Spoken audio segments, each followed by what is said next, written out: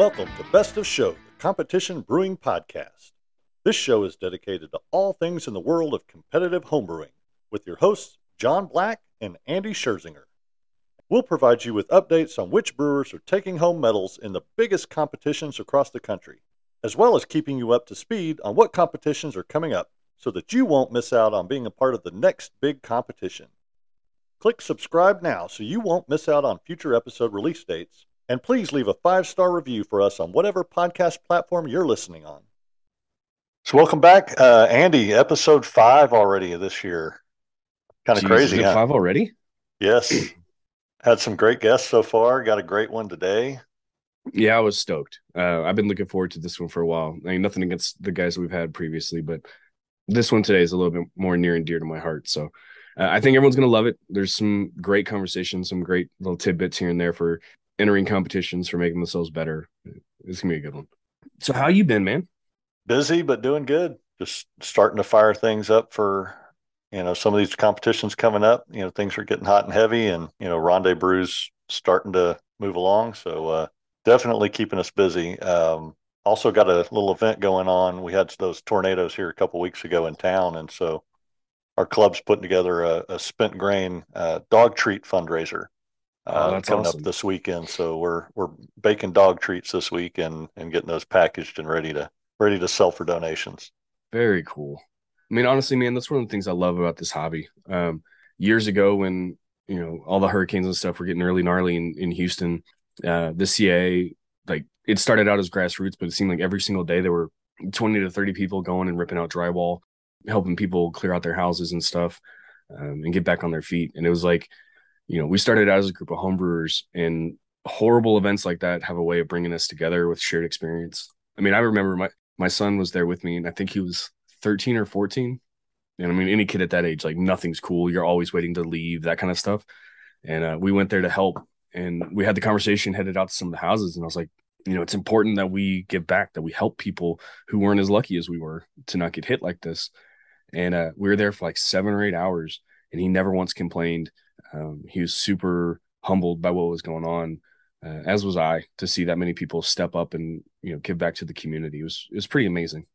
Probably would have made more sense to mention that it's supporting the Pasadena Animal Shelter. They got hit really bad, so Oh man, that's essentially why we went dog treats. I love it. I love it, Well, man. you been up to anything interesting? Man, so I'm still in this like limbo stage where my brewery isn't done. Talked to my plumber today. I think we're, you know, with a grain of salt, I think we're within a week of the plumbing being done, and then the electrical will get done, and then we can start framing up the walk-in refrigerator, and then I can actually get, brewing again. In the meantime, I'm stir crazy, and I've had this itch since I haven't brewed since like December 15th of 2021. So I'm like making meads and ciders in my basement and like going nuts. It's bad, man. You get there soon enough. I keep telling myself that like every day is one day closer to being able to brew again. What about Well, you? let's get. You brewed anything Oh, good? I brewed a couple weeks ago. Brewed a British Brown, and actually planning out my next brew now. Trying to figure out what I'm going to do, and kind of strategizing how to blend a few things to get multiple beers. Nice. That'll be a fun project. You have to let me know how that goes. Yeah, yeah. Once I get the kinks worked out, it's something I definitely like to talk about a little more. For sure. So why don't we get started? Talk about these upcoming competitions. Yeah. You want to kick it off? Yeah. So, I found one up in Rhode Island. Like to try and find some of these smaller comps and definitely places around the country you might not normally enter. This is the South Shore Brew Off. It's hosted by the South Shore Brew Crew in Rhode Island. It's a 160 entry cap, $9 entries.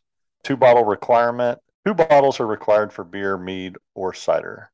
Entry registrations are accepted now through March 29th. So plenty of time to enter. It's beer, mead, and cider, like I said.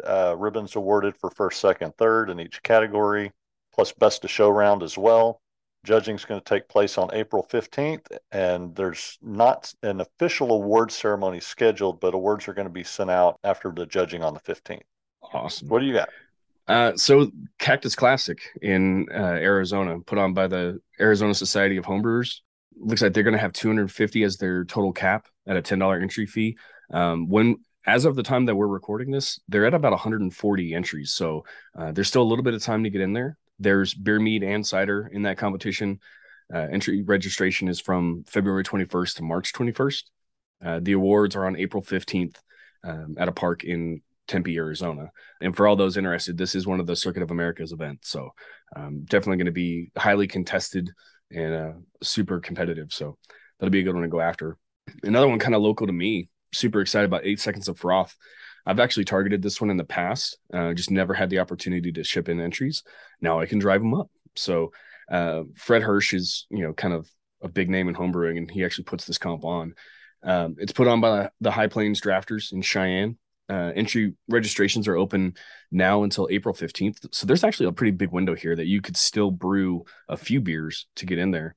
They have a 400 total entry cap, but single entry per subcategory is the limit there. An $8 entry fee, so really easy to get into, but it is a 3-bottle entry. Beer, mead, and cider. And the awards are going to be at Blacktooth Brewing in Cheyenne on April 29th.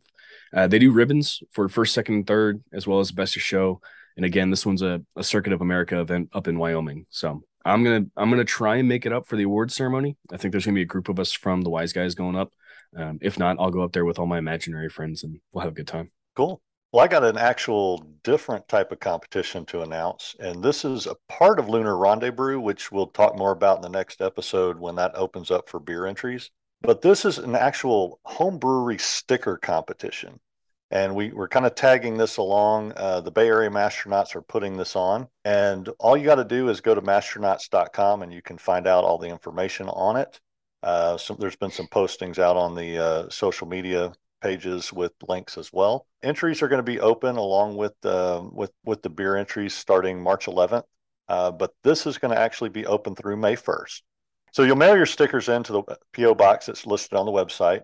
There's a form that you can download from the website as well. Fill that out so that we'll know whose stickers belong to who.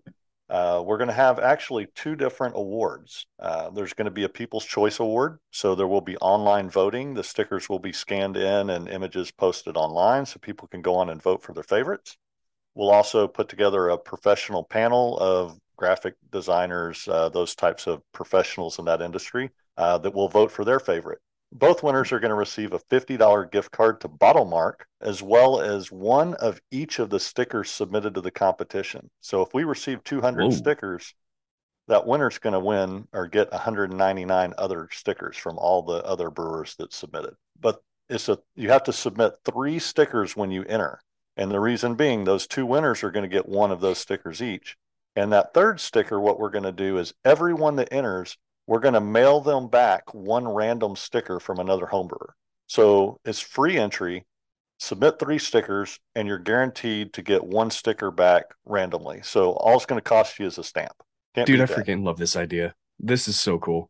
I think right now is such a cool time to be a home brewer. We have things like Fiverr to go out there and get somebody to, sketch up something, and then you can go to, one of these printers like a Sticker Mule or what have you, and get some really awesome artwork. I think my collection in the homebrew space is something like 20 or 30 strong already. I love seeing the creativity, how the brewers are naming the brewery, how they're designing the logos and all that kind of stuff. And it's always awesome to rep some other homebrewers from all over the country. So I'm super excited about this one. I think this is a great idea on y'all's part. Yeah, there's still plenty of time to even order your stickers, design everything. So, go on Etsy. You can find Yeah, sticker prices, introductory first time orders for like $20.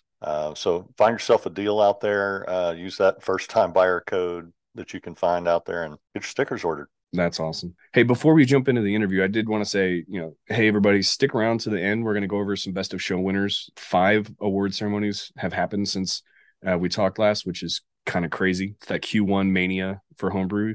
So we do want to recognize and give some shout outs to some amazing brewers that did some great things. So stick around to the end. We'll hit those guys. Yeah, I'm excited to hear those. There might be a name or two that might be looking forward to hearing. A little foreshadowing. Love it. All right. We have a very special interview today that I've been excited about for quite a while. Not just the interview today, but also announcing a partnership between the Best of Show podcast and the Master Homebrewer Program.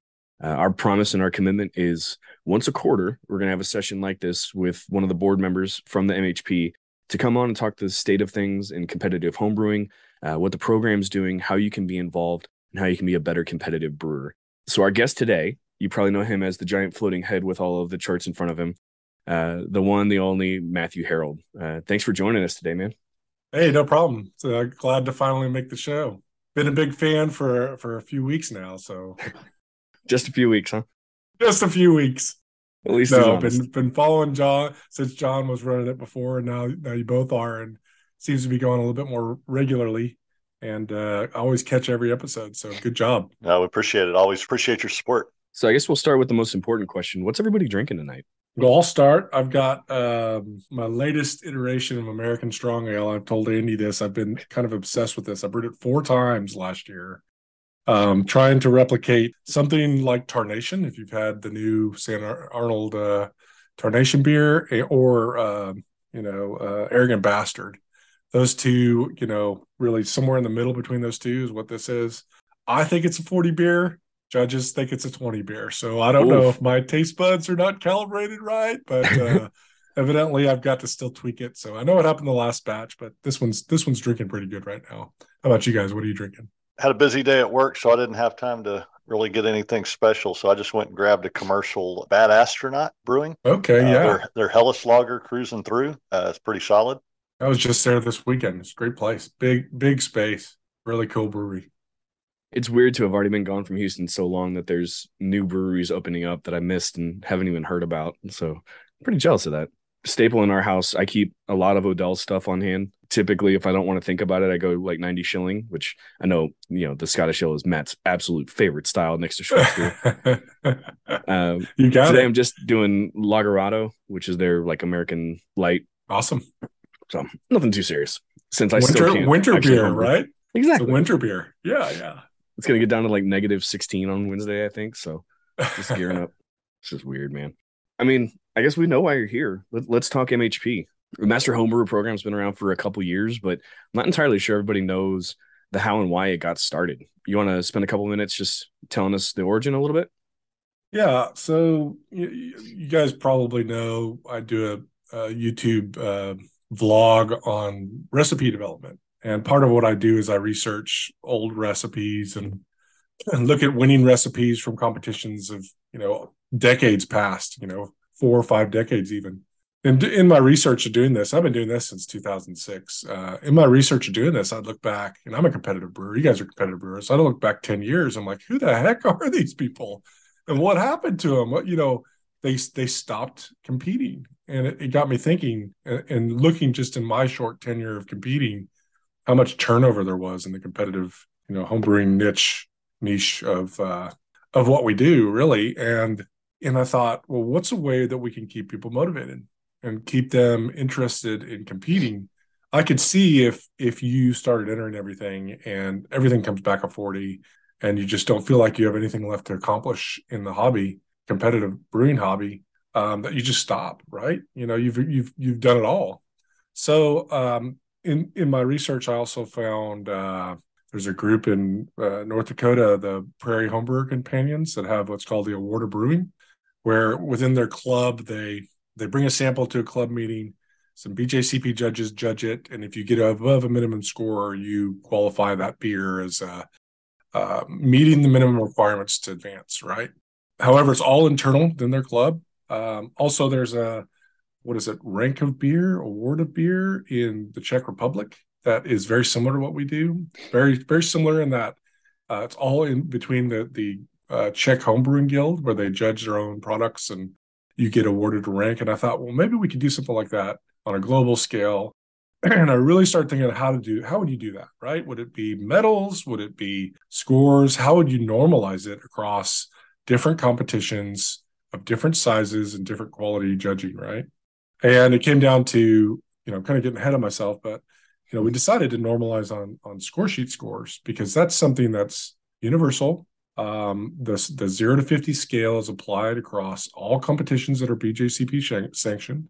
And, this way you could help people to achieve a mastery across many different genres of beer, mead, and cider, and try to attain a goal that stretches them beyond their current level. So that was the initial intent of MHP, and why we decided to trial it within our club, I think back in 2019. Yeah, I remember when it first came up and we were talking about it. And to me, for whatever reason, the last several years, like legacy has been on the forefront of my mind. Like, what are we doing to make anything better than how we found it? Whether that's our job, whether that's even something like our hobby. I mean, but like at the end of the day, what's there left behind after a brewer's done? So many homebrewers strive to go pro, but there are a lot of us that don't want to or don't really have the aspiration to do it. And Yeah. competition brewing kind of is what we love and what we enjoy. So to me, that idea of immortalizing some of those accomplishments and some of the ranking system and special awards that the MHP does, I think do that to a degree. Yeah, yeah. You and I have talked about this a lot, right? You take somebody like Jamil. Jamil's well known, but somebody that wins the Ninkasi or does has a historic tenure of competing at a really high level. Mark Shoppy, for example, Yeah. he was at HomebrewCon last time. Nobody knew who Mark Shoppy was. I did because he's from Texas, but that guy's won Ninkasi twice, right? There's really nothing outside of the instantaneous gratification you get at a single competition. Before MHP, there was nothing that told you, hey, look at what this guy has done. Look at his legacy, like you said, in brewing. And MHP really establishes that. It's not just a ranking system. It's look at what Andy Scherzinger or John Black has accomplished in brewing and where they are and where they're going to go. And I think that's fantastic. We have the BJCP judge ranking system. We rank how good people can taste, but we never really rank how good people can brew. And I think that's just as, if not more important than your sensory ability to taste and describe what you're tasting. How well can you brew? So that's another element of why we thought this was an important program to bring out to not just our club but nationally. Well, I know you said Yeah. it a few minutes ago, but one of the things I really like is how it kind of motivates people to expand their repertoire of styles. I mean, just having all these different options, even, doing it by Yeah. subcategory. I Yeah. look at mine and I'm like, I'd kind of pigeonholed into there were some that I was repeating score sheets and I'm like, well, I can't send that one in because I've already got that score. So it kind of made me think about, well, what else do I need? And, with all the specialty categories, the cider master, cask crusader, those types of things. And even the jack of all trades, hey, can I get a minimum adequate score in every category? I mean, Yeah. there's so many cool things about the program that you can do to keep going instead of just like, oh, I got another medal at Limbo, I got another medal at Drunk Monk. It's something to help keep you going and trying different things. Yeah, it kind of feeds Another medal at into Drunk Monk, huh? another medal. So another goal, and these we have like four founding principles, and I've touched upon three of them. But one of the third goal that we had was, be something that where at a homebrew event or a homebrew club meeting, you could instantly know that person with that badge knows what they're talking about. And so you want to have some real instant recognition of a person that's at a grandmaster level can speak to anything, not just English lagers or IPAs. They can also talk about ciders and meads and sours and mixed fermentations with authority. So that's one of the reasons why some of the very high ranks, you have to do well across the entire gamut of brewing. And I really think that's a key fundamental. I know it's contentious within our board. We have people that don't see eye to eye there, but I think it's important that rank that you have when you're a grandmaster, you should be able to speak to everything, right? And people should be able to look to you and ask you any question about any style and know that you're going to give them a great answer. And that's another thing that I think is very valuable in having that badge is that you can speak with authority to people. And we hope it gets more prolific. As it gets more prolific and people understand the ranking system and what it takes to achieve that, they're going to look at Andy Scherzinger as a Grandmaster 5 and say, hey, that guy can talk to you about meads, about ciders, about anything. Sours, he knows it all. And I think that's important. It just gives us another avenue of someone to talk to about, recipe development and beer making and just becoming a better brewer, like we would with someone like Gordon Strong or somebody that's a grandmaster beer judge. Sorry, Andy. I think Matt just threw down the gauntlet for some people to throw some real challenging questions your way. I love it though. Like my next question to you is going to be like, what's the coolest conversation that's been started because of MHP? But I mean, I'll lead off. I went to Bluebonnet last year, and I was kind of expecting it to be this is going to sound so sappy. Like I was expecting it to be like a super emotional thing for me moving from Texas, like a couple weeks after this event, saying goodbye to a lot of my friends, and a lot of those people, not knowing legitimately if or when I was going to see them again. And I got pulled aside by like 7 or 8 different people asking about MHP, and they're like, "Hey, I saw that you were at the time. I think I was GM4." And they're like, dude, that's awesome. You know, what styles are you going with? What are you doing differently here and here? How are you strategizing? That's And awesome. it's led to some super fun conversations. And like in the CIA, for several years, we were trying to find ways to build development internally. So like at a club meeting, you'd have a new brewer or a newer brewer show up with something that they just made, and they try and walk around and get feedback. And without knowing who any of these people are, you're just kind of Right. walking up and you're like, hey, try my beer. And you got to hope that somebody is going to be good and critical, but in a constructive way. And we tried stuff like the beer ninja stickers that if somebody was wearing one of those, they were fair game for you to go and approach them. But I think stuff like this, man, people seeing at competitions or at club meetings, this guy knows how to compete. I think there's a couple of conversations that I've seen come out of that. One of them is specific to a beer. How do I make this one beer better, to get it from a 38 to a 43? But the other one is like, how do I compete more effectively? How do I Mm. build my arsenal? Which aren't necessarily conversations that I had outside of like 3 or 4 people, for several years. But yeah, so long-winded thing. But like for you, have you had one of those really cool in the wild conversations? I know you probably get me and Brews more often, but conversations about the program or things that have spun up because of that. Yeah, I mean, I haven't been to the only competition I've been to since COVID is Lunar. I went to one of the Lunars afterwards, and it was fun seeing, BAM is a big proponent of MHP as well as CIA. So not a lot of people that weren't familiar with what MHP was, and it's fun to see everybody with their badge. But people do recognize when you walk in with a Grandmaster. I remember seeing people go, "Whoa, oh, Grandmaster! Wow, that takes a lot, right?" So people are starting to understand the effort and time and the skill it takes to rank up here. It's not easy. It's a difficult program, and it's meant to be difficult. But yeah, it is fun to walk into these competitions and see like-minded people that are getting it and enjoying the program and enjoying the challenge of ranking up. What about you, John? Have you had any experiences like that?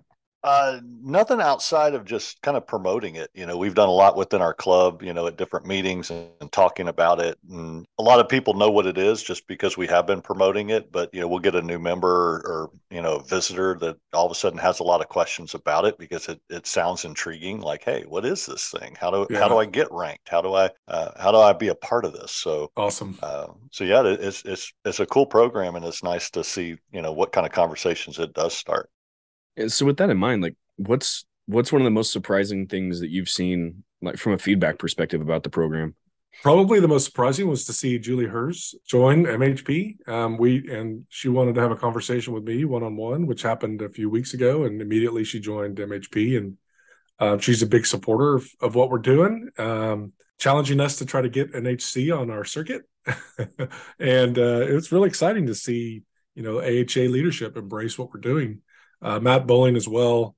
Matt used to be on the leadership of AHA, and now I think he's working with BSG Handcraft. They're our title sponsor every year. I don't know, we'll get into the circuit in a second, but the circuit winner is sponsored by them. And if you win the Circuit of America, you win a grandfather. I mean, that's $1,000 prize, right? And when I sat down with Matt at HomebrewCon last year, his passion for what we were doing and support was just, we didn't realize the breadth and that we were reaching, these people that weren't really as vocal as you and I, Andy, are about it, but really think what we're doing is fantastic. Promoting the hobby, getting people to brew.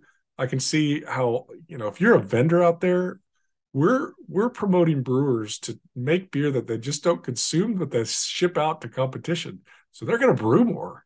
Why wouldn't Yeah. you want to be supporting MHP and sponsoring that? Because it entices people to brew more. And Matt got it. Matt got it instantaneously, and it's fun to see that. That was probably the most fun reaction at NHC to see how excited he was about it. I mean, I don't know. For me, anytime that I have the initial conversation with somebody, that we lay out kind of the structure of it. There's ranks based on score sheets, but then there's these special awards that you can get. If you get, 10 German beers at 43 or higher, then you qualify for the Braumeister, and kind of going through some of those things. Everyone's eyes light up, and they're like, "Dude, yes, I get Yeah. it. Yeah. How do I get involved?" I've yet to Well, find a detractor. yeah, we wanted to appeal to multiple audiences, and there's a lot of people that that will stick to, let's say, farmhouse or wild sour ales. Well, we have Prince of Pucker, right? Or we have Phenom Brasseur for Belgian styles. If that's what you want to do, and that's all you want to do, and you don't want to rank up, well, you can become the best Belgian brewer there is, right? And get a Belgian brewer badge. It's not easy. It's very, very difficult. We have cider masters. We have master of mead, right? And there's people that just focus on that, and that's all that they want. So we appeal to many different genres of even competitive brewing and mead making. And you can even stay. We have Matthew Mead in the group. I think he's apprentice now. He's starting to make beer. I think MHP has kind of brought him out of his shell. He's a mead guy with the name Matthew Mead, I right? mean, he has to be, He's right? a yeah, he's a master of mead, obviously, right? He achieved that very quickly when he joined because he had the score sheets to do it. But he may have not wanted to come out and try to do everything else, and been fine. Identified being able to put a badge on that says I'm a master of mead. That means he's got 7 different subcategories of mead with 43 or higher. Not an easy accomplishment. Yeah, that's ridiculous. And fortunately he's starting to expand his breadth of entries as well, brewing more beer. So I don't know where I was going with that, but we reach a bunch of different. We tried to reach not just people that wanted to compete, but people that might be focused on a specific style or country or IPAs or something like that. So there's something really for everyone who likes to, as long as you compete. Yeah. The common theme is we're competitive brewers, and I think that's fundamental for the people that we're looking for within this program that Yeah. are enticed to join this program. Yeah, I know there's different levels of competitiveness as well. There's some of the casual competitors that enjoy it and submit a beer, and I brewed something, let me get feedback and submit it. And then there's the people like Andy and I that I know have a very competitive side to us that, hey, you throw in some other element like MHP, hey, you can rank up, you can do this. It's just like, oh, well, yeah, of course I want to do that. Yeah. Yeah. Yeah. Dude, I'm so bad at half measures. That's kind of been my phrase the last year or so. Anytime that I get an interest in something, I'm, a dog with a bone about it, and I just get hyper obsessed with whatever it is. And I don't know about you guys, but I've started to see a big trend, especially coming out of COVID, with competitions putting individual entry caps on there. And what I've noticed, especially in the context of a circuit, is it's kind of stifled my creativity. If I'm competing in a circuit, what I mean by that is I need to score points, period. That means I need to only enter beers that I know can score and can medal.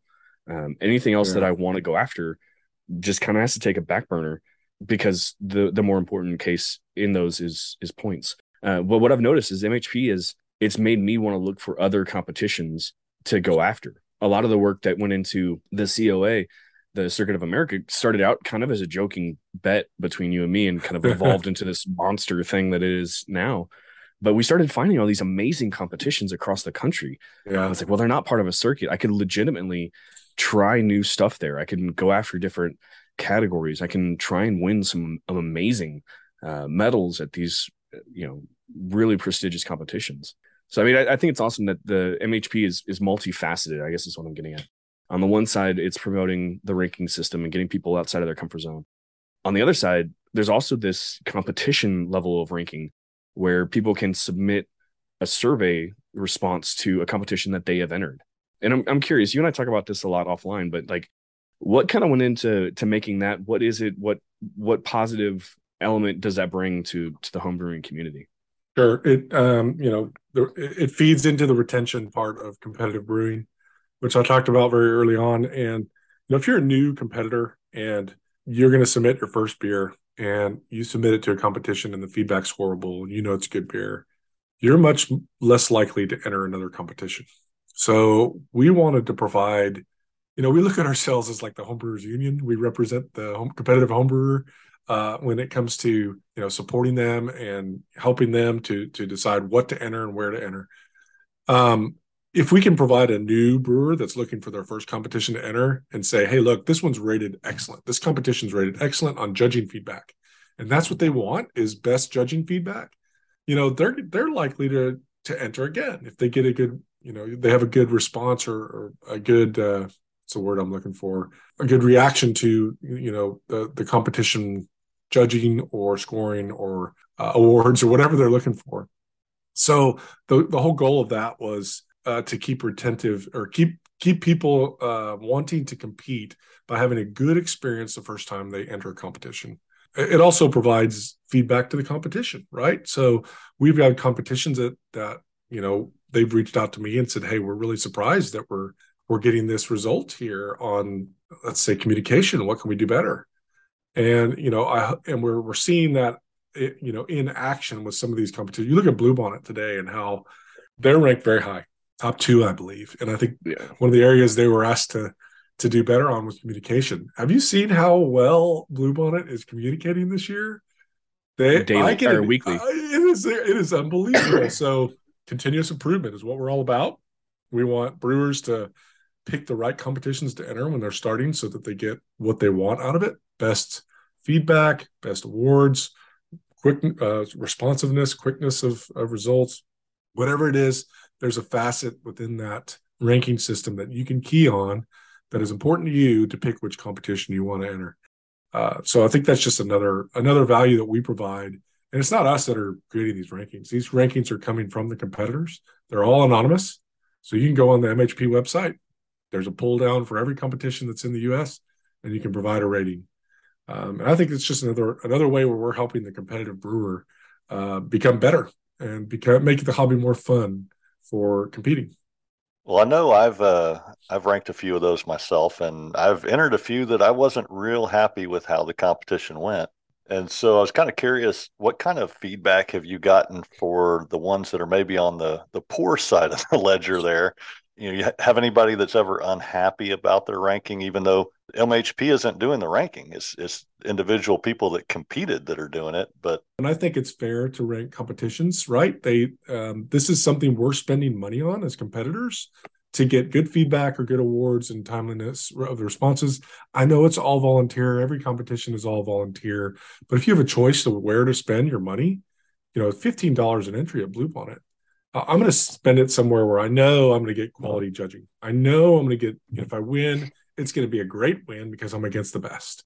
I want to seek that out. And something like this that helps me decide where to enter, I think is very valuable to me as a competitor. To answer your original question, John, have not seen a competition that had, a poor rating or below average rating come to me and ask, what's going on here. It's mainly been competitions that are average or higher that are looking to get feedback around individual scores, like around, competitiveness or comprehensiveness or awards or timeliness or registration. We have all these different facets to a competition that you can rate. It's been more around trying to tweak. The good ones trying to tweak, and that kind of makes sense, right? If you're interested in making your competition better, you're always looking at that. Yeah, if you're running one of those poorly run competitions that people are not happy with, you're probably not like, hey, how can we make this better? Yeah, exactly. they're just trying to put it on, make their cash, get the event over with. Yeah, and you want to avoid those. And honestly, like, that feedback is valuable to the competitor too. Like, you can tell just looking through some of the scores, hey, that one kind of looks like they're mailing this one in a little bit. Maybe I'm gonna, like Matt said, I'm gonna vote with my wallet and go a different direction. But I mean, to me, one of the biggest things that MHP kind of sets out to do is to get everybody at the table. We have MHP is like the Players Association, if you will, if you want to think about it in professional sports. But the goal is, like, let's get the players, let's get the judges, let's get the organizers all communicating so that we all have a better experience in the competition. The coordinators can run a better comp. The judges feel appreciated and know what we're really looking for. And the competitors are having more fun because they're entering more competitive, more challenging, more fun comps. I think there's not a lose there. Like, everybody wins. Yeah, you said it builds a community, and that's our fifth goal that we have in our bylaws. Is we wanted to build this community of competitive brewers within our club. Andy, we had this group of competitive brewers that were really close, and always talking about strategy and always discussing how to enter competitions and where we would avoid clashing with each other. And as people started moving on, that kind of left, and one of the goals was how can we build that community back together of like-minded competitive brewers that could bounce ideas off of each other, congratulate each other as we win, really make it more competitive. These COA comps are insanely competitive. I just entered KCBM with 6 great beers, one beer that's won 2 best of shows, and walked away with no medals. Talk about the competition there and what the impact of being on the circuit to a competition is fantastic. The head judges from all these competitions, they're like, the quality's never been this good, right? That's the feedback we're always getting. They fill up in seconds, right? Some competitions want that, some don't. But the ones that do, that want to improve and want to grow and want to build this great event, I think that they're more likely to be receptive to being on the circuit and being a part of this, awesome competitive program. Yeah, I completely agree. I had a conversation, I can't remember who it was with, but they brought up, the different reasons why people enter competitions. And the first and easiest low-hanging fruit that always gets brought up is the feedback thing. And I kind of challenged that notion a little bit. I get it, in competitions, it is important, but I almost wonder how much of that should get pushed to a local club. If you're legitimately just looking for tweak a recipe kind of feedback, then your local club should provide that faster, more regular than a competition where you got to spend the money. Once you go into a competition, you legitimately should think, hey, if I'm putting 10 beers into this competition, all 10 of them have a shot at winning something. If you're just looking for the feedback, there might be a free way to do that you can iterate your recipe faster. Yeah, that's a good point. I do think that there's a part of, we have noticed as we've started examining, entering globally, not globally, but nationally, definite preferences in regions for different things. Beer judging should be standard, but it's not, particularly on the scores you get. If you enter in Texas, your likelihood of getting a 40 or higher is very high. If you enter in Minnesota or Midwest, they rarely give out 40s. It's just a different mindset, and the judging's much more difficult, and they have different biases. And it's interesting to see that when getting the score sheets back and seeing the different comments from different regions really could help you to say, well, how do I make it a more rounded product? Or how do I make it so that I appeal here versus here? Because this is where I want to win, right? Mm-hmm. That's an interesting part around, where I think there is some value in competitions providing feedback if you're interested in regional styles or preferences. Well, I know you mentioned that, and that's an interesting topic, is how's the MHP impacting those scores? Because, with the tiers for the ranking, you have to have a 38 to get certain ranks and a 43 to get certain ranks. How do you think that's going to impact the actual judges at some of these competitions if they're more familiar with MHP? Because they can look at a beer and say, hey, would this beer qualify someone to rank up to this level of rank? I'll so tell you, if you're sitting at a 42, do you want to bump that one to a 43 because you feel like it really should help someone get to that rank? So probably best to explain a little bit the point system, right? So there are tiered requirements. So I think to achieve novice and apprentice, you have to have at least a 21 score. The next 2 levels, proficient and recognized, it's a 30. Distinguished and master, it's a 38, and then everything above there is a 43. And if you're smart, you realize that doesn't align to anything within, some of those don't align to anything within BJCP. So why did we pick those? Well, Andy and I had enough experience in competing hundreds and hundreds of beers to say, okay, well, let's see what the top 5th percentile score was, and we'll say that's a 43, right? Or that ended up being a 43, right? So that's what we said was the highest level, and I think BJCP is 45 and above is world class. But what we saw in the actual results was if you get a 43 or higher, you were in the top 5th percentile for that style, and that's how we came up kind of with those numbers. But what we are finding, and especially if you're a part of this program, when I judge a competition, I start thinking, is this a Grandmaster level beer? Does this beer deserve being a Grandmaster? And that will be a deciding factor if I'm on that bubble between 44 to 42, whether or not I'm going to give it to him or not. Because I don't know who I'm judging. But if I think it is a Grandmaster level beer, I'll give him the 43 or 44. Same with the 38 threshold for Master. So it is starting to factor in. I hope it wouldn't, because we established these numbers based upon statistics, really. And if we start thinking like that, we may skew those statistics. So we may have to revisit what those numbers are in the future. But it does factor in. You can't help yourself as a judge and as an MHP proponent. You can't help yourself to think, okay, is this right here going to be a Grandmaster product or not? It's just natural. It's human nature to do that. And I've heard judges already bring that up. Probably 3 or 4 different competitions have told me when they're on that bubble, they have that thought of, this probably could go either way, but what I call this like world class or Grandmaster kind of, to your point, level of a beer. And maybe that sways them 1 point here or there.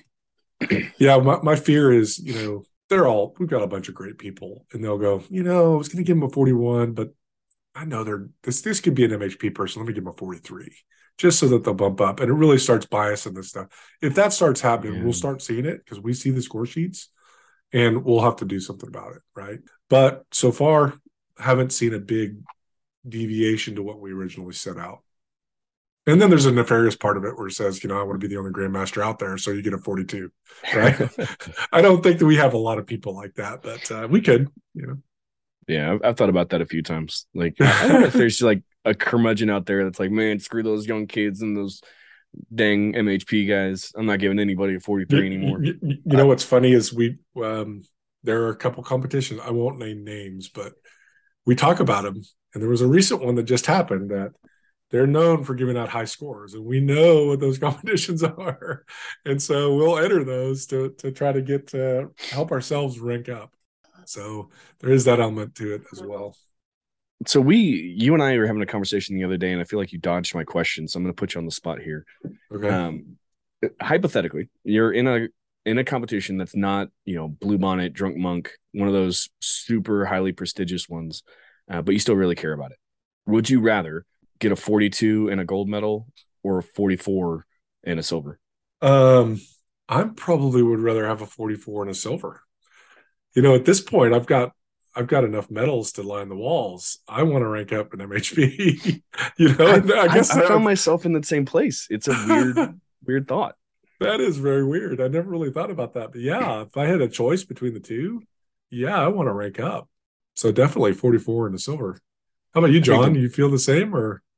It depends on the circumstances. If it's a circuit and our club's points are on the line, I'll take the gold and help the club out. But yeah, ranking up is something that is important. So if it's NHC, I want the gold. Yeah, absolutely. Or Blue Bonnet, I want the Stein, right? But for a normal competition, I would probably rather have I would most definitely rather have the Grandmaster level score sheet than the gold medal. Yeah, so 2 answers. One, the obvious answer is I want the 44 and the gold medal. But the other one is, like, I don't want the second place if it's to one of you guys, because then I'm going to have to hear about it. Yeah. No, that's a good question. It shows you how this program, and it's good. It's a good thing, right? Because then you're driving towards goals that aren't short-lived. You're driving towards goals that keep you as a lifetime competitor and keep you in the hobby. And that's what we're trying to do, right? When you say that, keeping people in the hobby, we talk a lot about like the state of homebrewing in general. What, if any, impact on attracting new brewers do you think MHP can bring? It's not really an entry level type thing, unless you are just a super competitive person. We do have people that by nature, they're just very competitive and they get into the hobby and they find this and they jump right in it. But that's not your average homebrewer. Your average homebrewer is a person that loves beer and wants to take up a new hobby, right? So I don't know what the impact has been towards causing more people to brew. And to be honest, it really isn't tailored to try to encourage that as much as keeping people after it, and recognizing maybe for the element of being able to have masters in the field that you can recognize as a knowledgeable person about brewing, that's a way we can encourage new brewers. But this is not an easy hobby. This is No, not something you can just walk into and start, getting golds, unless you're really, really talented and, Andy Scherzinger, and then you're not going to do it, But I read something recently, and I likened, what we've done on the Circuit of America and what we're doing with MHP to the barbecue circuit. And I was reading an article about how to get started in the competitive barbecue world, and it's insane. They're like, you're not going to walk in and be successful. You're not without practice, and not without expect it to take a long time to start competing at that level. And I wouldn't let that discourage you. I mean, it's a challenge, right? And it's a great challenge. There's nothing like going in and beating somebody that has won the last 4 competitions with an imperial stout, with your imperial stout, right? 100%. Or what? It's so gratifying to know that you've done it, you've achieved something, and don't let it stop you from competing. But don't expect to start competing and winning. I just wouldn't walk into that mindset, because you're going to fail along the way. I've failed more than I've succeeded, and I think all of us have, right? Yeah. And it's discouraging, and you want to quit, you want to not do it anymore, but you just got to learn from it. And like I always say, I'm never married to a beer. I may like a beer that I just made, and I may think it's so fantastic, but if somebody dogs it, I'm not married to it. I need to learn. Don't take it personally. I need to learn and move on and become a better brewer, and make better beer. and if you think of it like that, you're going to get better, and you're going to start competing better, and you're going to start winning medals. It's just, there's a guy, I won't name his name, but there's a guy in your club, John, that I just love to see win. I just love to see him progress. And I'm in that position because I see the score sheets as they come in, and I see somebody, really go from making 20 beers to 30 beers to starting to hit the 40s. And I'm like, wow, this guy, look at what this has done for this guy. Yeah. I don't know if you'd ever been there, if you'd never joined MHP and had that drive, but it's really fun to watch and see somebody progress. And then you've got a new competitor. You're not winning as much either. So now you've got to up your game. It's fun. I really enjoy it. I really enjoy the community that we've created. I enjoy it that we push each other to become better brewers. And, we're continuously improving. And what more could you ask for, Yeah, I kind of feel like this whole MHP thing's almost become a little bit of a fraternity of sorts. And, we may be different chapters spread around, but once you start talking about it and everybody's got pride in what they're doing and brewing, they actually like to root for each other too. If I don't have a dog in the fight in some competition, I like to see some of the people I've interacted with through MHP win and do well. Dude, 100%. Like I always root for my friends in competitions, but it's even different now in one of the 87,000 group chats it feels like I'm in. Awards will be getting announced, and someone's like, "Oh, sweet, I got a 38. That ranks me up to master." Like how excited they get is contagious, and I see their name come up on the announcement, and I'm like ecstatic for them and what they're doing, and in turn, it makes me want to get out there and brew better and brew more. I'm super stoked. So Nelson Crowley is the guy who wrote all of Reggie Beer and has done so much else. MHP actually is working with him to be able to put rankings into Reggie. So whether you're a judge going in there, now your MHP rank can show up. When the awards, if you generate them straight out of Reggie Beer, will actually pop up and be like, hey, Matt Herrold, who I think you're a GM4 now. Yeah. Matt Herrold, GM4 silver, John Black, master gold. Like it brings a different element of competition to that. That I think it's awesome. And Nelson's a big proponent of the program. He kind of had his own master program. He wanted to medal in every style. I think that was his goal. He challenges us, and we are well integrated with Reggie Beer right now. You can just full on export all of your competition data straight to us. It makes it very easy for us and you to start off with your initial rank. And Nelson's been a big supporter, and we appreciate all the help he's done I think he's GM4 as well. So he's done really well within the program. But yeah, we're well integrated with Reggie Beer, and we're going to try to do more with BCOEM, although it's not as easy because they're, individual instances of that program. But me and Jeff have talked about it a bit. But it would be good to have an export feature from competitions if, they'd have to opt in, right? And Yeah, maybe for let sure. individuals opt in to sending their scores immediately to MHP. But it is something we've discussed. We just haven't made it a priority. He just came out with the 2.5 version of his software, so he's working through the bugs there. But I think eventually we'd like to be more integrated with that software as well. I mean, that kind of can't be overstated. When you're first onboarding a person into MHP, like there's a ton of legwork that you and Mike Rensing are putting into building out these dashboards and doing all of those things. But there's a big lift on the competitor too. If you've been brewing for a long time, like, do you have all your score sheets? Are they digital? Do you need to scan them and email them in individually? Or if you're in Reggie, just click export and move on. That's a huge time saver for everybody involved. It's awesome. Yeah, I know a lot of Colorado and Florida competitions use Reggie beer. And if I were a competitive brewer in those states and you're listening, you probably have a ton of score sheets that you could rank immediately up very highly within MHP because of our integration with that system. And one detractor is, some people aren't as diligent about keeping their score sheets. That's fine. We will wait until, if you're still looking for, tracking down the last score sheet before you want your ranking published, we'll honor that. So don't let that stop you from joining. We just want you to participate and be a part of the program. And I think it's a fun way for competitors to get to know each other. Like you said, Andy, it makes the homebrewing world smaller. You see Yeah. these names on all these competitions. You don't know who they are, but now we do. I think we had one competition in the circuit. Can't remember which one. I'm going to struggle. 50% of the medals were MHP winners. 50%. That's fantastic, Wow. right? It just makes it smaller and it makes it more competitive. So I say, Yeah. what's the ballpark number of members right now? we're right at 300. We went from 20 to 300 in a year. So it what really started that was, we were in 2020, it was very slow. But what really kicked it off was we said this bet that Andy and I had where let's medal in every state. I said, well, let's make it a circuit, right? Let's create our own circuit, take the results and find out, who's the best. And we started this Circuit of America. Nobody knew what it was, just to see if it could recruit people or bring attention to our website, right? And I started messaging these people blindly on Facebook going, hey, you're second in the circuit right now. You should go after it. And boy, it was instantaneous. People started joining, and it's been that way ever since. It's on a pretty linear trajectory. We're getting about, I'd say 2 or 3 a week.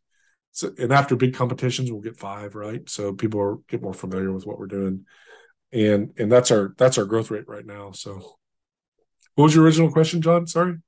Oh, I was just asking about the ballpark number of members these days, Oh yeah. because So I know we're I've seen it grow tremendously. And I remember when I first saw some things about it, I actually thought it was just a club competition and you had to be a member of CIA to be a part of it. So I was kind of blew it well. off That's what until it that's really where started to pick up.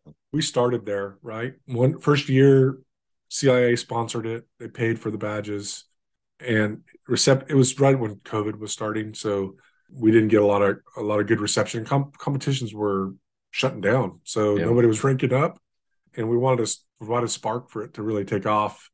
And that second year when we started COA, really it just took off. And we're now organized. We're a nonprofit, and we've got a board of directors and our own bank account now, so we can start doing fun things like We're grown ups. merchandise, and all sorts of stuff. So it's fun. It's a fun part of the hobby. Takes up way too much MHP of my the time. toilet paper. That's right. Spaceballs. Love it. Well, I mean, let's talk about that for a minute. How there are 3 types of membership, right? Yes. So we have, yeah, like Andy said, 3 tiers. First of all, membership in MHP can be completely free. If you want to have a dashboard and you want to update it whenever you get new score sheets and you want to be on the website with your rank, you can do that completely free. Um, if you want badges, you have 2 options. You can join as an individual member, or you can get your club to sign up. Right now, the prices are $25 for an individual and $125 for a club. The difference there is you only get 2 shipments a year if you're in a club, and it goes to a single person. Our biggest cost right now is shipping. So being in a club and being able to ship a bulk package to a club takes away a big chunk of the cost. And it's a good, if you got more than 5 members, you're reaping the benefits there. If you want your entire club to participate, and I think there are 9 clubs now have club memberships all over the country. So it's very popular right now. And you can go on our website, go to the join page, and you can sign up there. And again, individual membership lasts for a year. Club membership lasts for a year. It's a subscription basis, so it's not, January to January. It's when you paid to when you paid. So you get a full 365 days part of your membership. So yeah, that's our 3 tiers. Yeah, and then for everyone out there, the way that it works, once you sign up, you're given access to a portal to go and upload your score sheets, and then somebody on the team, which, if we're honest, is usually either Matt Herrold or Michael Rensing, going through and validating those score sheets, building those dashboards. It is a startup, so there's a ton of manual work that goes into making a lot of this stuff happen. But there's so much room to grow and develop in it. I mean, I was just counting it up. If you count from novice all the way through Supreme Master of Brewing, there's 12 different ranks that you can achieve in brewing. And there's 14 of these special awards that we talked about. Things like 10 beers, 43 or higher that are American, or 10 beers over 43 that are German, Austrian, and so forth. Brewmaster, yeah. There's a lot of these really fun ones that you can. Somebody on this call has a Brewmaster badge, I believe. Oh yeah, I think he has a Cask Crusader that's too. 10. That's 10 German styles of 43 or higher. That's unbelievable. I was super proud of that one. Yeah, and English as well. So congratulations there. Thank you. But I do have a giant goose egg in the Belgian beers. Like, I have zero qualifying. I'm very, very close with that's my specialty, and I'm very close with the Belgian styles. So I'm tempted to target that jack of all trades. That's a tough one, but at least you don't have to get 43s and everything. Yeah. We recognized Master Mead was probably too easy very early on because everybody was hitting it, right? So we made it a little bit tougher this year. But I have a Master Mead, and I used to hate mead, but now I kind of like it. So yeah, it's fun. It's fun to go after those specialty badges, and particular if you want to be noted as Andy loves lagers, right, and German beers. So it's good that he's been now noted. He's now known as an expert in that style or in that. I'm not gonna lie, I was happy for them, but I was really mad at Stephanie Butler for getting the Lord of Lagers. Yeah, because like I've been sitting at 9 for like 2 years, and it's more than a little frustrating. I will get that one. Butlers are close on a lot of stuff. They're gonna kill our coffers with their progress. But that's kind of what we want, right? Yeah.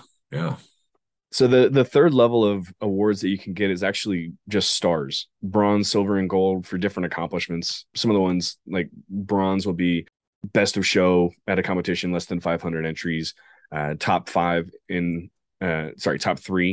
in a homebrew circuit, stuff like that. Silver is going to be, obviously harder than that. If you get a 50 score sheet, if you enter 100 competitions, if you get gold at NHC finals, major accomplishments to be super proud of. Winning a circuit gets you one of those guys.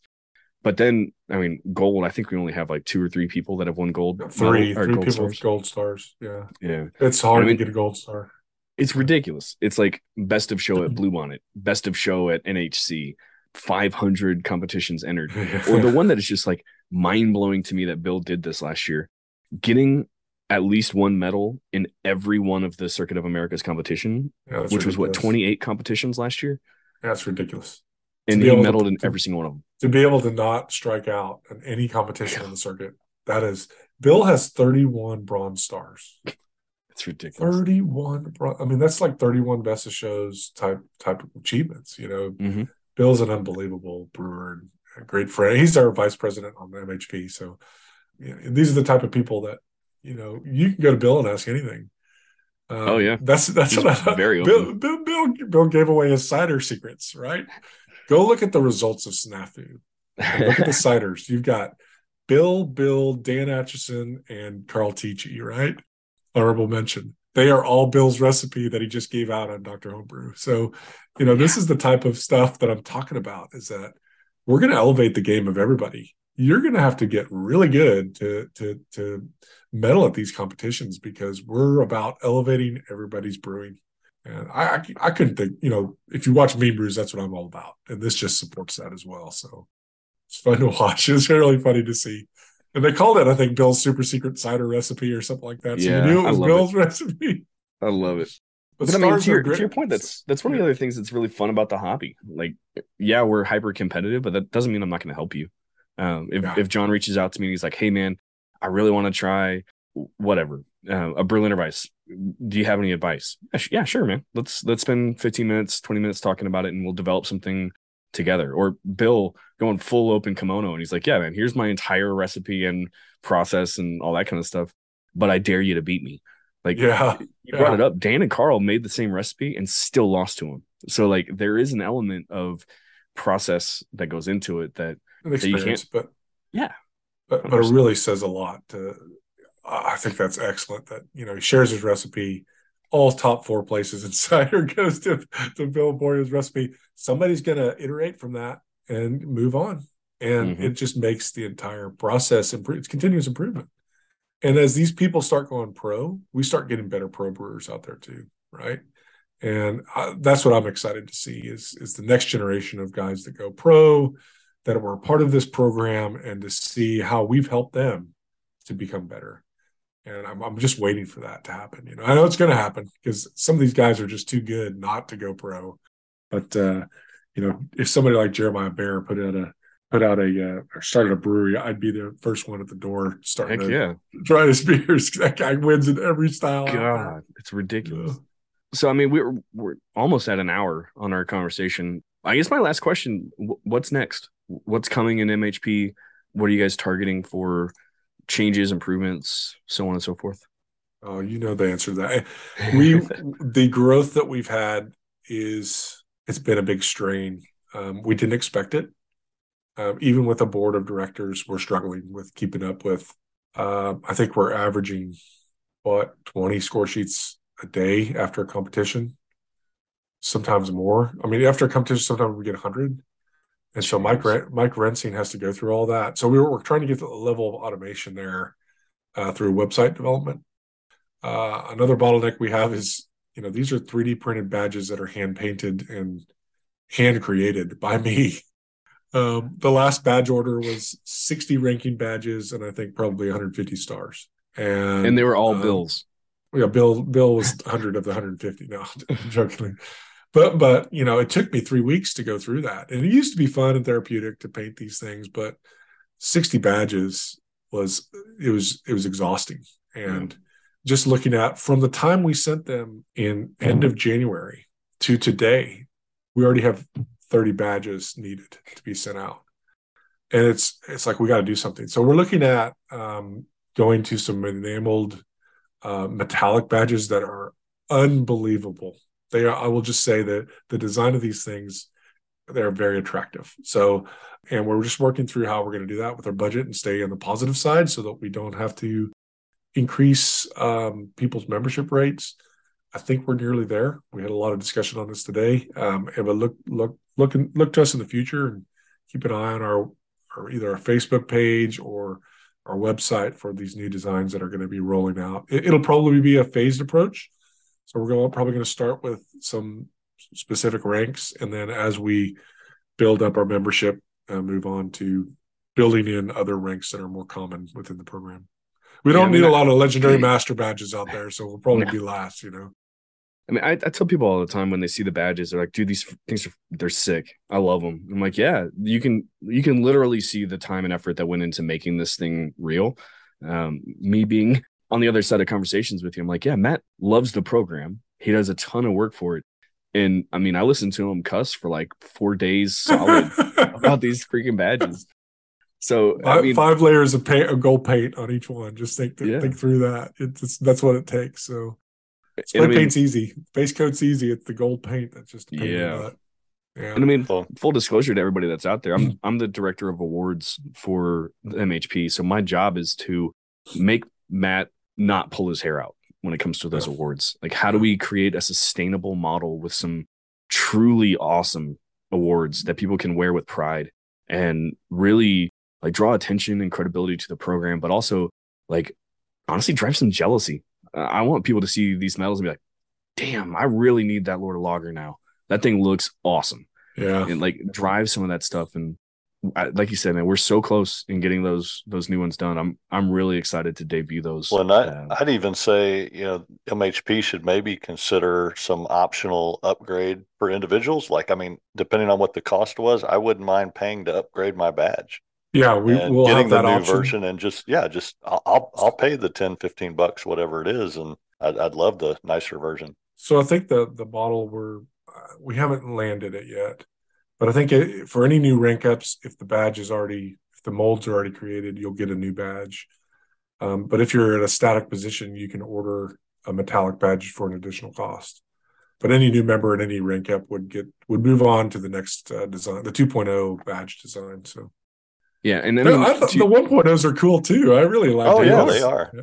Yeah. but like I mean, to John's point, there's a lot of people that are at these points or at these ranks that are you're gonna be there for a while. So maybe you do just want to do the straight up upgrade.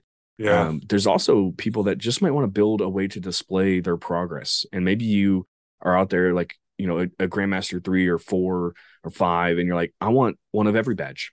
And I want Yeah. to build some awesome progression shadow box or something like that to display in the brewery. One of the options that we're looking to do is, let us know which ones you want, and we'll fulfill that at that additional fee as well. And I think everybody wins in those cases. Yeah, you can. We're right now. You can order back badges if you want to. I don't encourage it because we're already strained, but you can. But that will be a feature as well. So if you're a Grandmaster 5, you can order any back badge that you want, just as long as you don't give them away to people. But if you want to put a Grandmaster 5 on every shirt you own, you can do that, right? We're also, one of the things that I noticed was how do you display these things? I've seen them on hats, Yeah. I've seen them on shirts, I've seen them on anything, right? But we now have a lanyard that Andy has found and has our Master Homebrewer program across the necktie part of it, and people are starting to get those distributed, and they look really slick with the stars and the badges on those, and whatever HomebrewCon membership sticker, whatever you ended up putting at the end of the clip. It really is a great way to display the badge. So I think we've now landed on the preferred mechanism for how you display these things. John, you bought a lanyard yet? Not yet, not yet. Right. I'll get one soon. Yeah, good. But yeah, we're working on some additional merch to help everybody. We got some stickers out there. We got some patches in the work. Honestly, I love looking at pictures from competitions out there when you see random badges in the wild, and you're like, oh, that's awesome. I know that guy. Yeah, yeah. Our most prolific, I think, is Mike and Stephanie Butler in the Zimmergy magazine from NHC last year, Yes. holding up the Club of the Year award, and you can see Mike's Grandmaster badge on his shirt. So really cool to see that last year. So, well, I would like to ask, what competitions are you all in next? What's your next competition you're entering, and what are you planning for here in the next few weeks? I'm brewing specifically for Rendezvous right now. Okay, your own Just competition. All right. home competition. I got to have a good presence, and God willing, get a medal there. Okay, I Andy, love winter. what are you focused on competitive I'm competition in wise? 7 competitions right now, I think. Wow. So this Saturday, Sweetheart's Revenge here in Loveland, Colorado, is my new home club being put on. Direct impact of being on the Circuit of America. It's the largest version of Sweethearts that's ever happened. So super Mm. stoked about that. I don't have a lot in there. I think I have like 6 or 7 that I did as all collaborative, gypsy nomad kind of brewing with members in the club. Same day is Operation Fermentation. I have, I think, 4 in there. Got Blue Bonnet coming up that I have another handful in. Peak to Peak is another one here in Colorado that I'm in. And then 8 Seconds of Foam in Wyoming are the ones that I'm going Mm. after. But I'm at a weird spot. Like, I'm sure both of you guys have heard me rant and lament about the status of my home brewery. So, like, I'm getting restless and making crap loads of cider and mead in my basement. And, like, I like cider, but I'm never going to drink any of this mead. I'm going to taste it and be like, yeah, okay, that's fine. I'll wait a year and then I'll start entering that into competitions. But like that itch is there and it's driving me nuts. I don't want Fritz to catch me or to surpass me, I should say. So I got to find something to enter. Yeah, yeah. Well, for me, I've got Up From coming up this next weekend. I've got 2 meads in there, so I'm hopeful at least one of them will do well. And then Blue Bonnet is the next one coming up in March. Not entered as prolifically as I have in past years, but always hopeful that I'll do well in Blue Bonnet. And then the next two after that, Drunk Monk Challenge. I Yeah. did well in that last year. It's a low entry, it's a low individual cap, so it's very hard to medal there. Everybody's got their best entries in there, and it filled fast. They run a really good award ceremony. And then Boot, what is it? The Boot Brew Fest out in Baton Rouge. I'm really excited about that. I'm heavily entered in that, and I totally want to win a boot from them. If you get a gold medal, you get a custom boot. So those are my next four. And I typically try to enter one a month, try to limit myself to one a month. And I haven't been entering like I have in past few years. I only enter a handful in every competition. So it keeps me interested, keeps me active, and I try to stretch into those 43 styles that I haven't achieved yet. So hopefully it'll help me rank up here in the future. Yeah, I got a few in Blue Bonnet. I've got a decent number in Op Firm. Looking forward to that next weekend, and I am curious to see how it does. The mead that I just got best of show at the Bataille in Louisiana was Oh, yeah. it was my Texas mead for the Oh, Texas okay. Mead Cup All right. with a little barbecue spices in there. A barbecue spiced mead. Yes. Wow. Do you like it? Is it tasty? Well, obviously, if you got best of show, it's tasty, but Yeah, I enjoyed it. It was actually, I think it was my best entry at Op Firm, so I'm kind of curious how it does. okay. And correct me if I'm wrong, John, that was your first ever best of show. Yeah, congratulations. Yes, it That's was. Did you, so you get awesome, a I man. got an honorable mention at Op Firm a couple years ago, but it's, never actually pulled off the best of show. it's always surprising when you get best of show in it. You never expect it. Oh, I forgot the awards were even happening. A buddy of mine, Wesley, texts me. He's like, "Hey, did you see the Bataille results?" And I was like, "Oh, I didn't know they were today." And I was like, "Anybody win that we know of?" And he was like, "Yeah, somebody won." Uh, that's funny. Well, don't include this, but I already know the results of all of Op Firm, and I'm not going to tell you a Oh, dang I'm thing. sure you do. Oh, that's funny. What else? First being behind the scenes. So you know what I was doing before this? The least favorite part of competitive brewing. What do you think that is? Bottling. Yep. Bottled 24 beers from three different kegs just I hate before this. bottling. So I hate bottling. I was trying so hard to recruit my older son to bottle for me.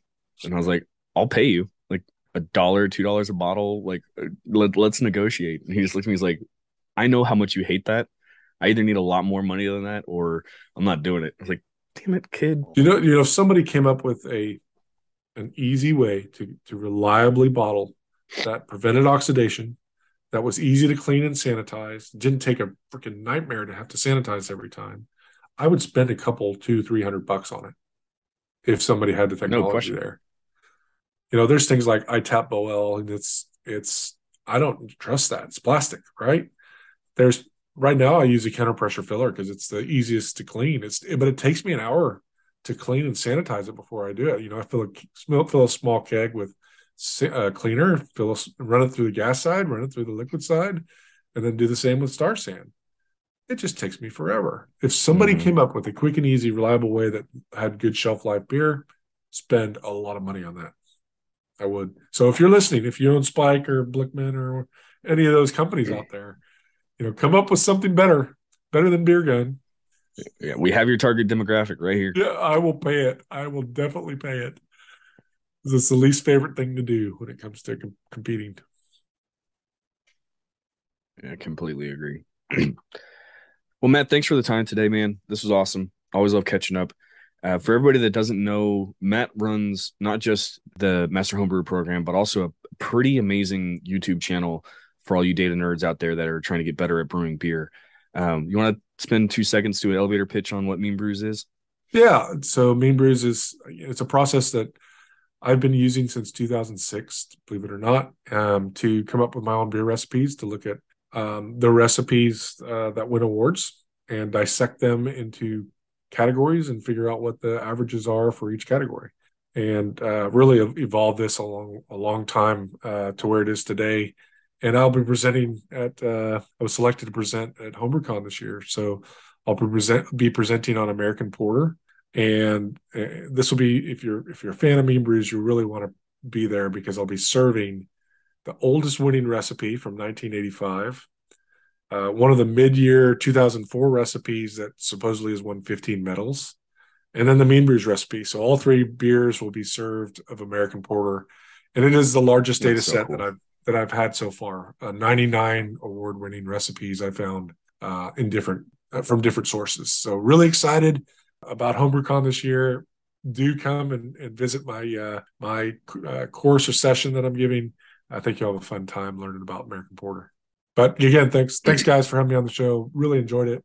I'm sure we'll definitely, whenever you need us or want us, we'll be happy to send some of our board members over. Some of our more colorful members I think would do really well. Carl or even Bill would be great guys to have on the show, I think, in the future. So Yeah, we Oh just no, need to reiterate to Bill that like the show isn't named after him just because he wins every best of that's right. show. That's right. That's right. The Bill Boyer show. You could do a one-off show called the Bill Just Boyer one, show. yeah. Yeah. Thanks again for having me, well, guys. thank you for coming on. We really appreciate your time, and good luck at the at HomebrewCon with your presentation, and good luck with those upcoming competitions. Thanks. You too. Well, hopefully we'll both walk away with a Stein from Blue Bonnet. That would be nice. Yeah, it would be. Oh yeah. All right, guys. Cheers. All right, Cheers. cheers.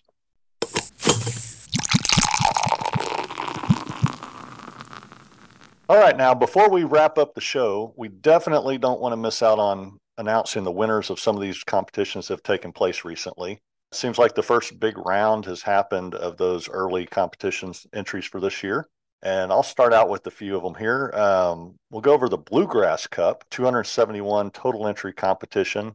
The Best of Show beer winner is Ryan Harding of the Brewers of Central Kentucky with an old ale named Taste Old to Me.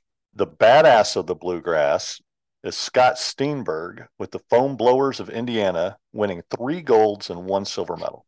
And then on to the Dormus Cup, which is a mead-only competition. That one had 164 mead entries, and we're probably not surprised at all by the winner. Best of Show went to Bill Boyer, North Georgia Malt Monkeys, with his Melomel named the legendary Black Beast of Hope I did that justice. I hear that Bill guy's pretty good. Yeah, I've seen his name a time or two. The third one I had is the Homebrew Alley, 420 entry competition. So we're getting a little bigger here in competition size. This one had several winners. Best of Show beer went to Paul Jones and Carl Weir of the Morris Area Society of Homebrewers with the Weiss beer named Consumption Smoothing. The Brewer's Choice Award went to Jamie and Cody Naramore of the KC Beermeisters with an international dark lager named Persona Non Grata. And I'm assuming this is the heavy metal winner, but it's the most brewingest brewer, and that's Joe Daly with 1 gold and 2 silvers. Nice.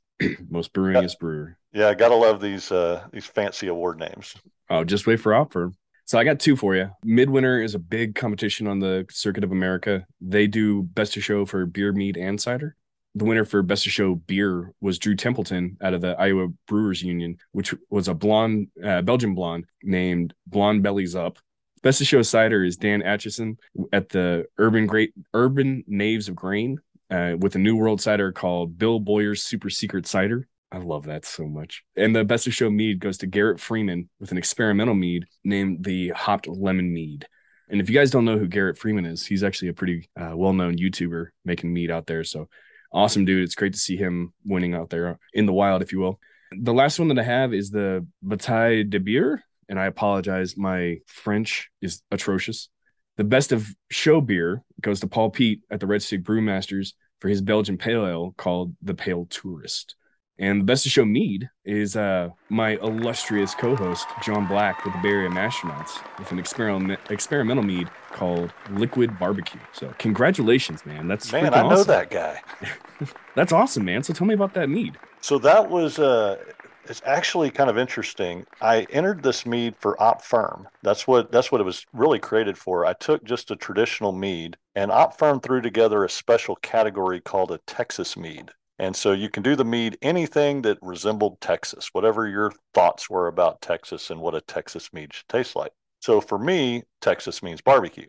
So I put together my own little special blend of some barbecue spices that I use in my rib rubs, and just took that straight traditional mead and created a little tincture of those barbecue spices and put it into the bottles. And what? That's I amazing. submitted that, and I went ahead and did a few extra bottles, and the sample tasted really good. So I threw it into to the bataille competition as well, thinking, well, get some feedback. You never know, see how it goes.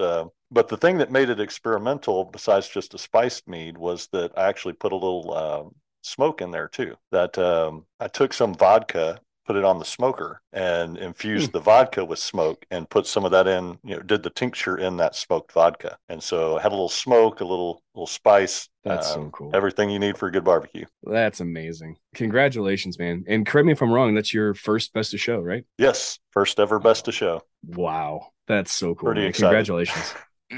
Thanks, I appreciate it. Well, on that note, I guess that pretty much wraps up this week's show. Looking forward to, we got a lot of new competitions coming up soon. We've got Op Firm I'll be at this weekend, and you'll be at Sweethearts this weekend, right? That's right. Yeah. So, the largest Sweetheart homebrew competition, or Sweetheart's Revenge homebrew competition here in Loveland, Colorado that they've ever had. So super excited for it. It's going to be a good time. Well, we'll try and get some good audio, put it out there for our next podcast for everybody. Get a little feel for what's happening at these in-person award ceremonies. Yeah. And thanks again, Matt Herrold and the Master Homebrew Program. If you guys haven't checked them out, go to masterhomebrewprogram.com and check them out, sign up, get your score sheets in and rank up, see if you can catch up with John and me. And we'll catch you guys on the next one. All right. Cheers, y'all.